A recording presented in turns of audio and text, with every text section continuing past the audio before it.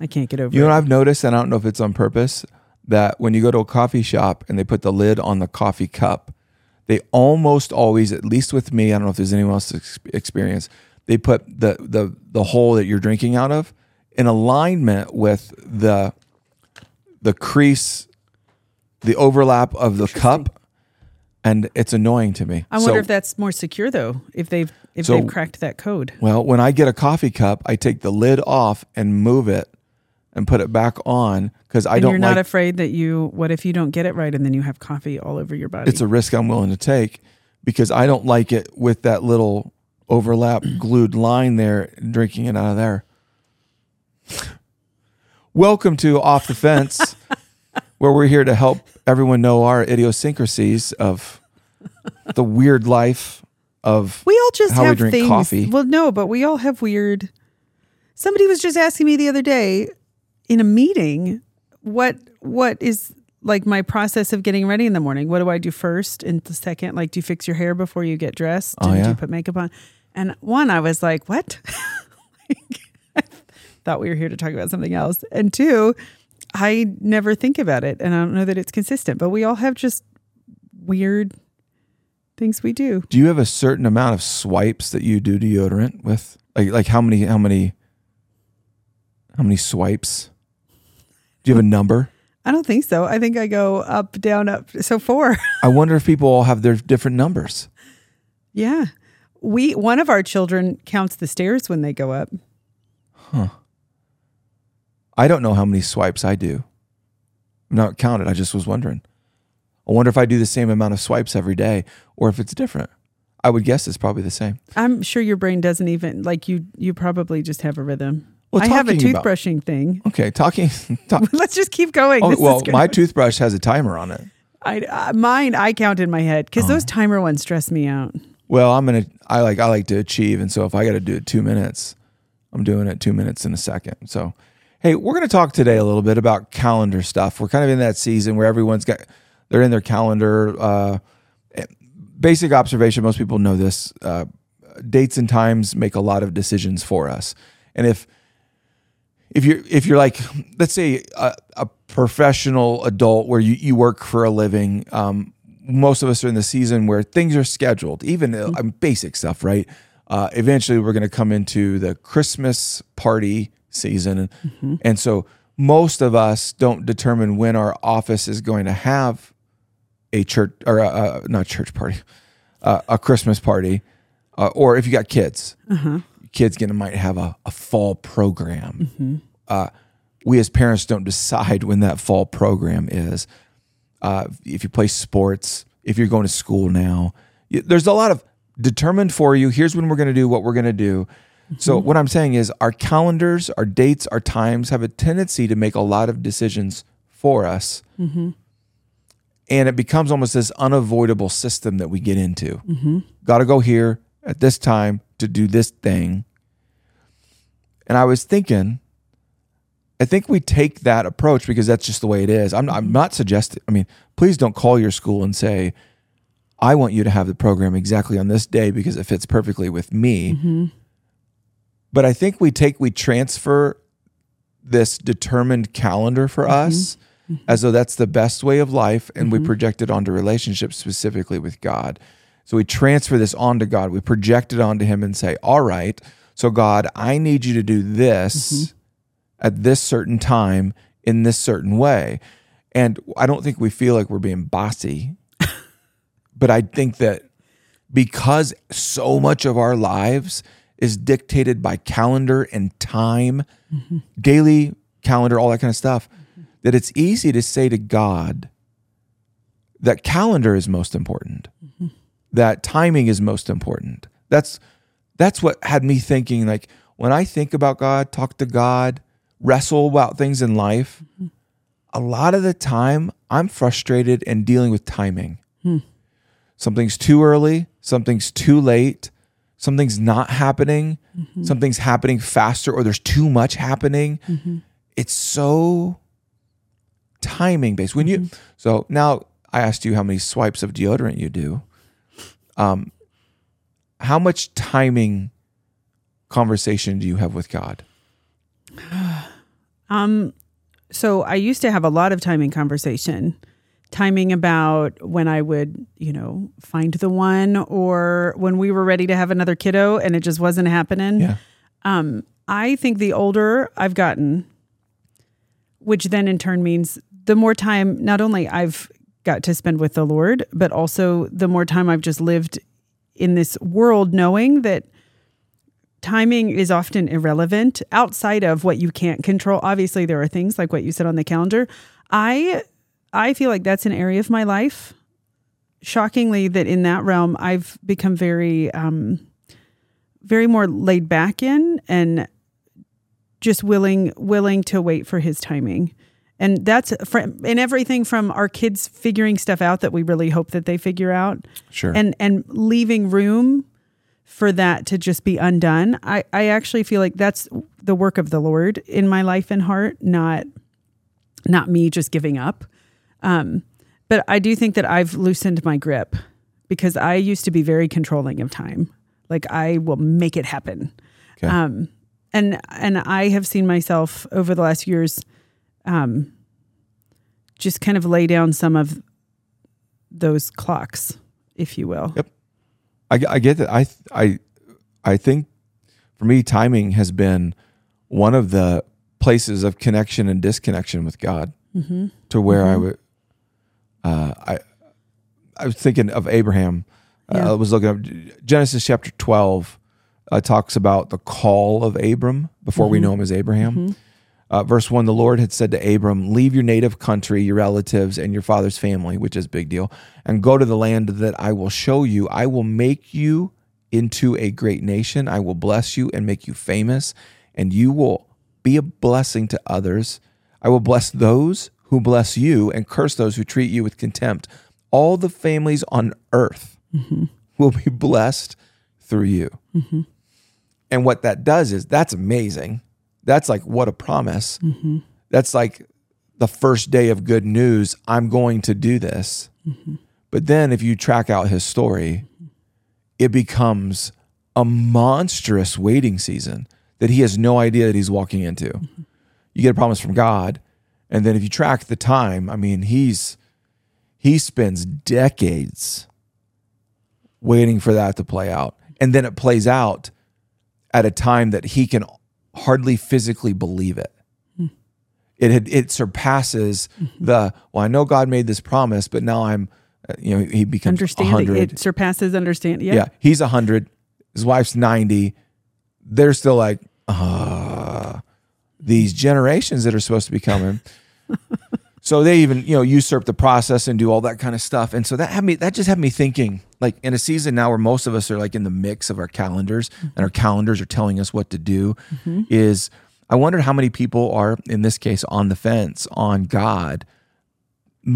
Partially their reasoning would be because his timing is different than their timing. And so I wrote down some dangers, and maybe this is just personal confession time for me, but a danger with God and timing, hitching ourselves to a calendar instead of a purpose. I've done that, where I think about the day is about the calendar, the week is about the calendar, my relationship with God is about when is he going to do, is about when, rather than what's my purpose today though? What can I do to fulfill today? And even as a family, when you're looking at, if you were to choose to go after character instead of calendar, a lot of times we're choosing one or the other.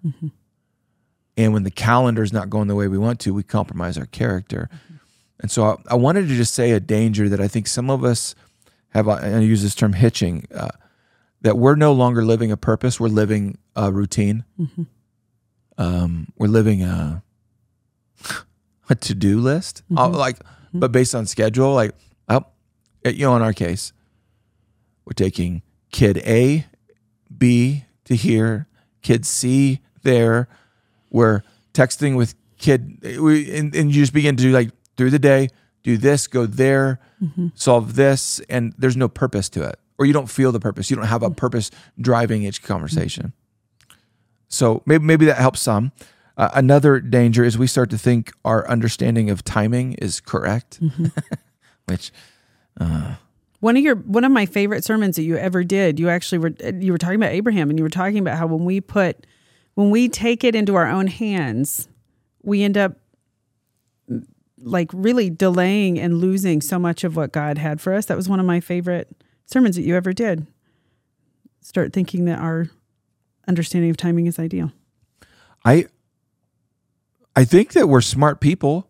And so like, what we get asked, Hayden's been asking questions. He's 20. I wanted to say 19. He's 20. He's 20. I need to say that out loud. 20. We have a child who's a grown man, 20 years old.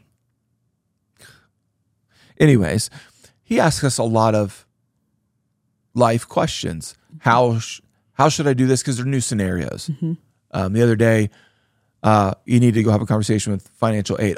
He got another job, and so now he's got kind of 2 jobs, and he's got to fill out the form for the government, and like, so all this like new stuff that he hasn't had to navigate.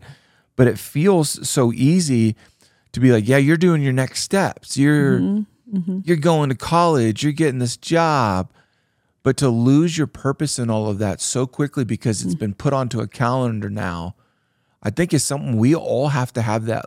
I don't know how often, but that audit of you're going to get on the fence accidentally, and you're on the fence is that you're going everywhere and doing everything based on a calendar and has zero purpose to it, or you've at least lost the sense of purpose to it.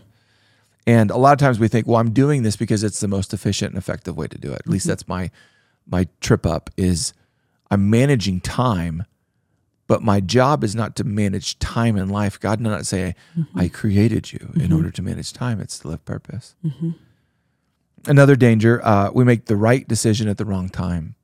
Where we're like, this is what needs to be done, so I'm just going to do it. And Abraham, I think, felt like he was doing that. So if you don't know the story of Abraham, so God gives him this promise that I read to you, but if you keep tracking with him, he and his wife were like, so this isn't working. We aren't able to have kids. So she comes up with the idea and then holds it against him. But she comes up with the idea, hey, why don't you sleep with this other woman, have a kid. Get it started. And that'll get the whole thing started. That'll get the whole thing. Now, here's the right thing.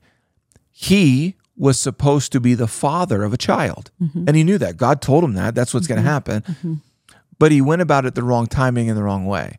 You can do what you think is right, but at the wrong time, wrong people involved, wrong way, because you're usurping the timing. And that's been one of the most difficult, I think that is one of the most difficult lessons in life. Yeah, for sure. Keeping all of us from like usurping the authority and the timing of God. And like you said, maybe it's been a parenting lesson that where watching a child grow up to be a man, and you have this evidence of this child making decisions in elementary and middle school and high school, and you're like, are they going to make the right decision? And you want to exert control and usurp the process, but then you begin to see right decision made after right decision.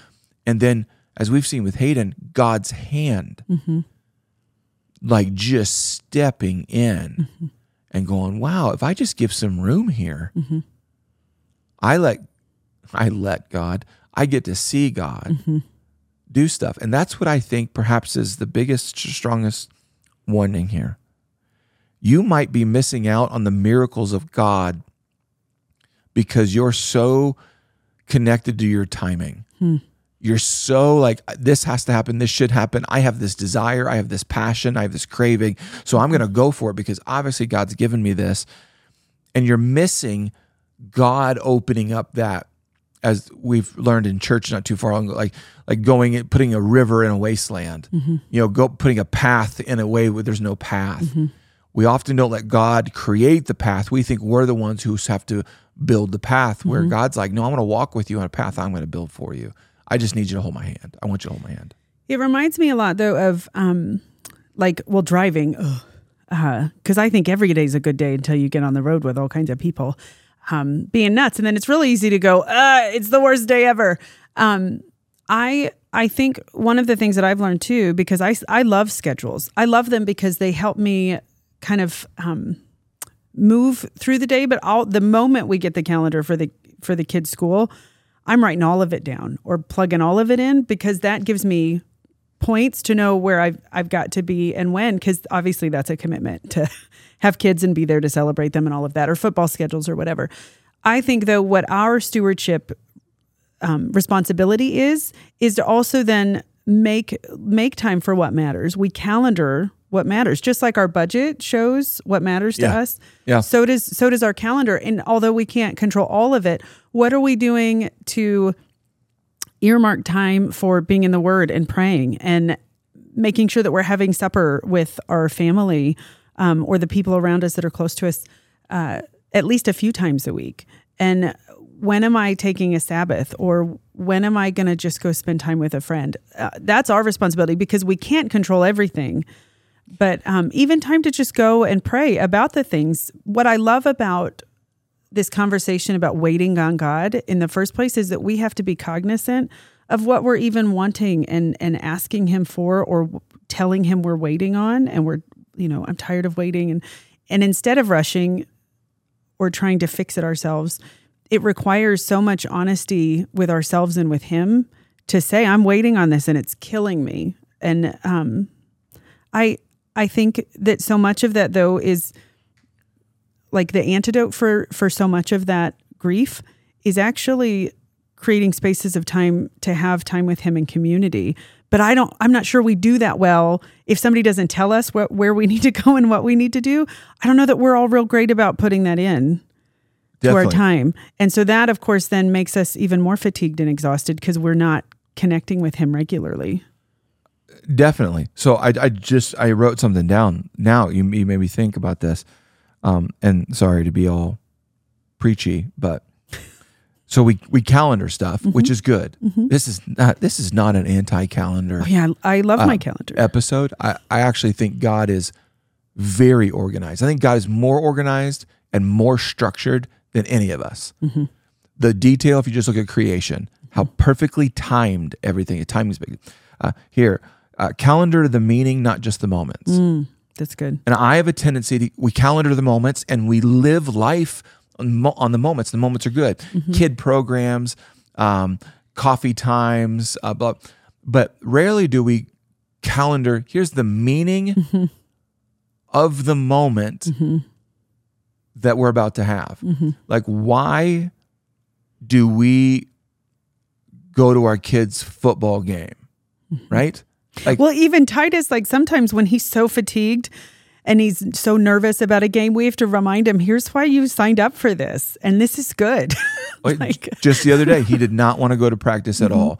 All of a sudden, mysteriously had a headache, tummy ache. But it would have these blips where he looked and acted and behaved totally normal. So I said, well, you're going to practice. Mm-hmm. And if you throw up, just make sure you tip your helmet up a little bit David. And throw up on the ground. So anyways, he goes to practice and he does it. Mm-hmm. Wait, he goes to practice and does it, or he throws up? Oh, he doesn't throw up. Okay. No, he didn't throw up. He just didn't want to go to practice that day. Which does he do, though? I know, he wasn't I was just in the mood. And he gets in the car, and it's fascinating what he said. He goes, that was not one of my best practices. Mm-hmm. I said, are you glad you came to practice? Yep. I said, you know what I would tell you? I think it might be one of your top 3 practices. Mm-hmm. And he looked at me all weird. He's like, no, I got run over here. I got this mm-hmm. and all. I was like, nope. This today, football practice isn't about you perfectly doing everything right in practice. Mm-hmm. You didn't want to go. Mm-hmm. You agreed to go. Mm-hmm. You gave your best. Mm-hmm. Your effort was amazing. You gave your effort. You didn't ever quit during practice. And that lesson by itself, mm-hmm.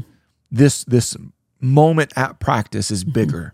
Mm-hmm. Your character was just shaped. Mm-hmm. You just did something you didn't want to do, but were supposed to do, mm-hmm. had agreed to do, committed to do, and you showed up and did it, and you did it with your best effort. Mm-hmm. And I said, buddy, I think from your dad's perspective, this is one of your best practices because you didn't want to and you did it. Mm-hmm.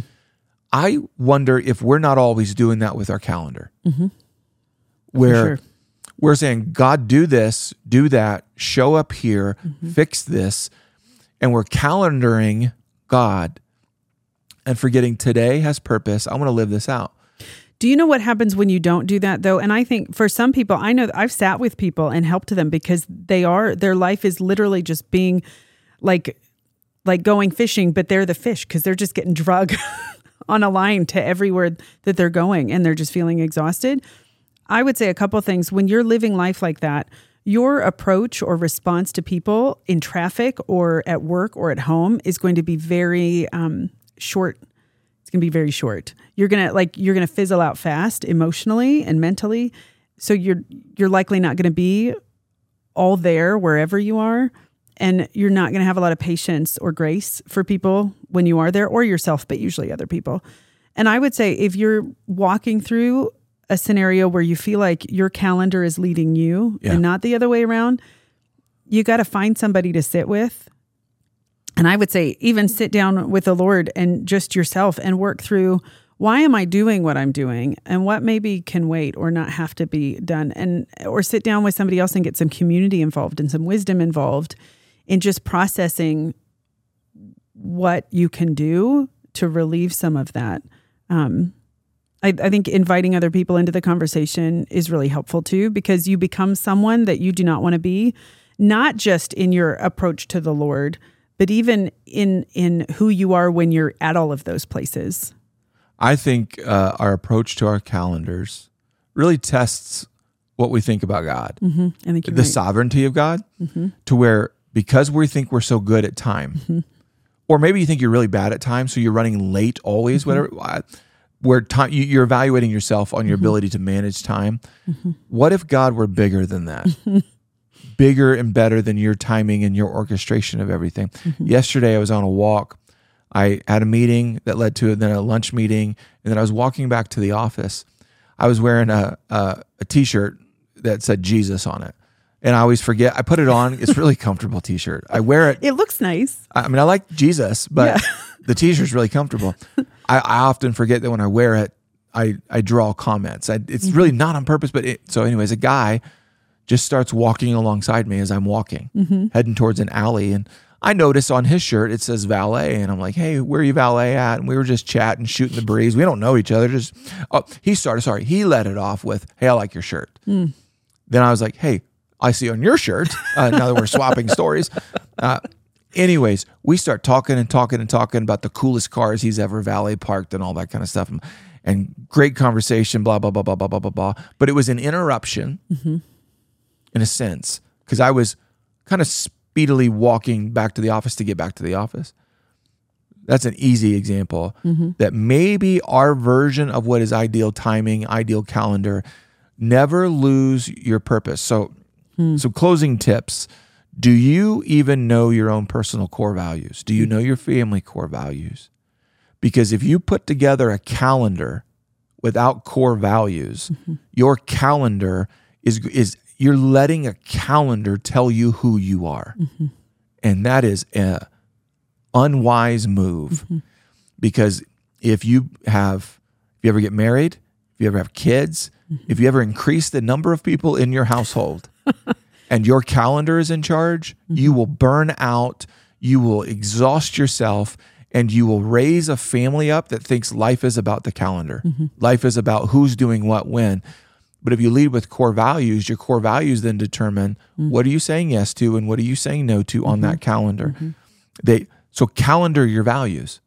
The reason, and I don't think our boys would be offended by this, the reason our boys play football is not actually because they're destined to become Division I football players or professional football players, which I'm always open to that. That'd be fun. But I'd like them to go to K-State if that's okay. If that's the case. The reason our boys play football is not ever about what could happen, what opportunity might they get. It's about the men they're becoming.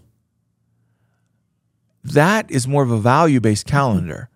And I say it's not been easy to get to, but I think if right now you're overrun by your calendar, then just, okay, maybe you can't change your calendar right now. You're like, all right, so it's all in motion. What about looking at what some core values for you personally or core values for you in your office, core values for you and your family, and draft those. And with those in mind, don't have a long list. I recommend core values to be like, don't do more than 6 or 7. But let them then determine your calendar. So why is your kid playing that sport? Why are you guys going on dates? Why are not going on dates? Why are you this way and that way? Why are you doing with your weekends what you're doing with your weekends? All that kind of stuff. Why do you worship? Why do you not worship? All determined by core values, not by your ability to fit something into the schedule. It says your yes or no for you. I think too, that way, when you do have a day off or a time where there's just a place in the calendar, you're not just falling flat on your face and wasting the day either, because you've just stewarded in a way that you come out of the other side with some fullness left, not just totally empty. And I think that is a beautiful thing that we would want for anybody. Yeah. Your calendar is not just moments that happened, it's meaning that you were living out.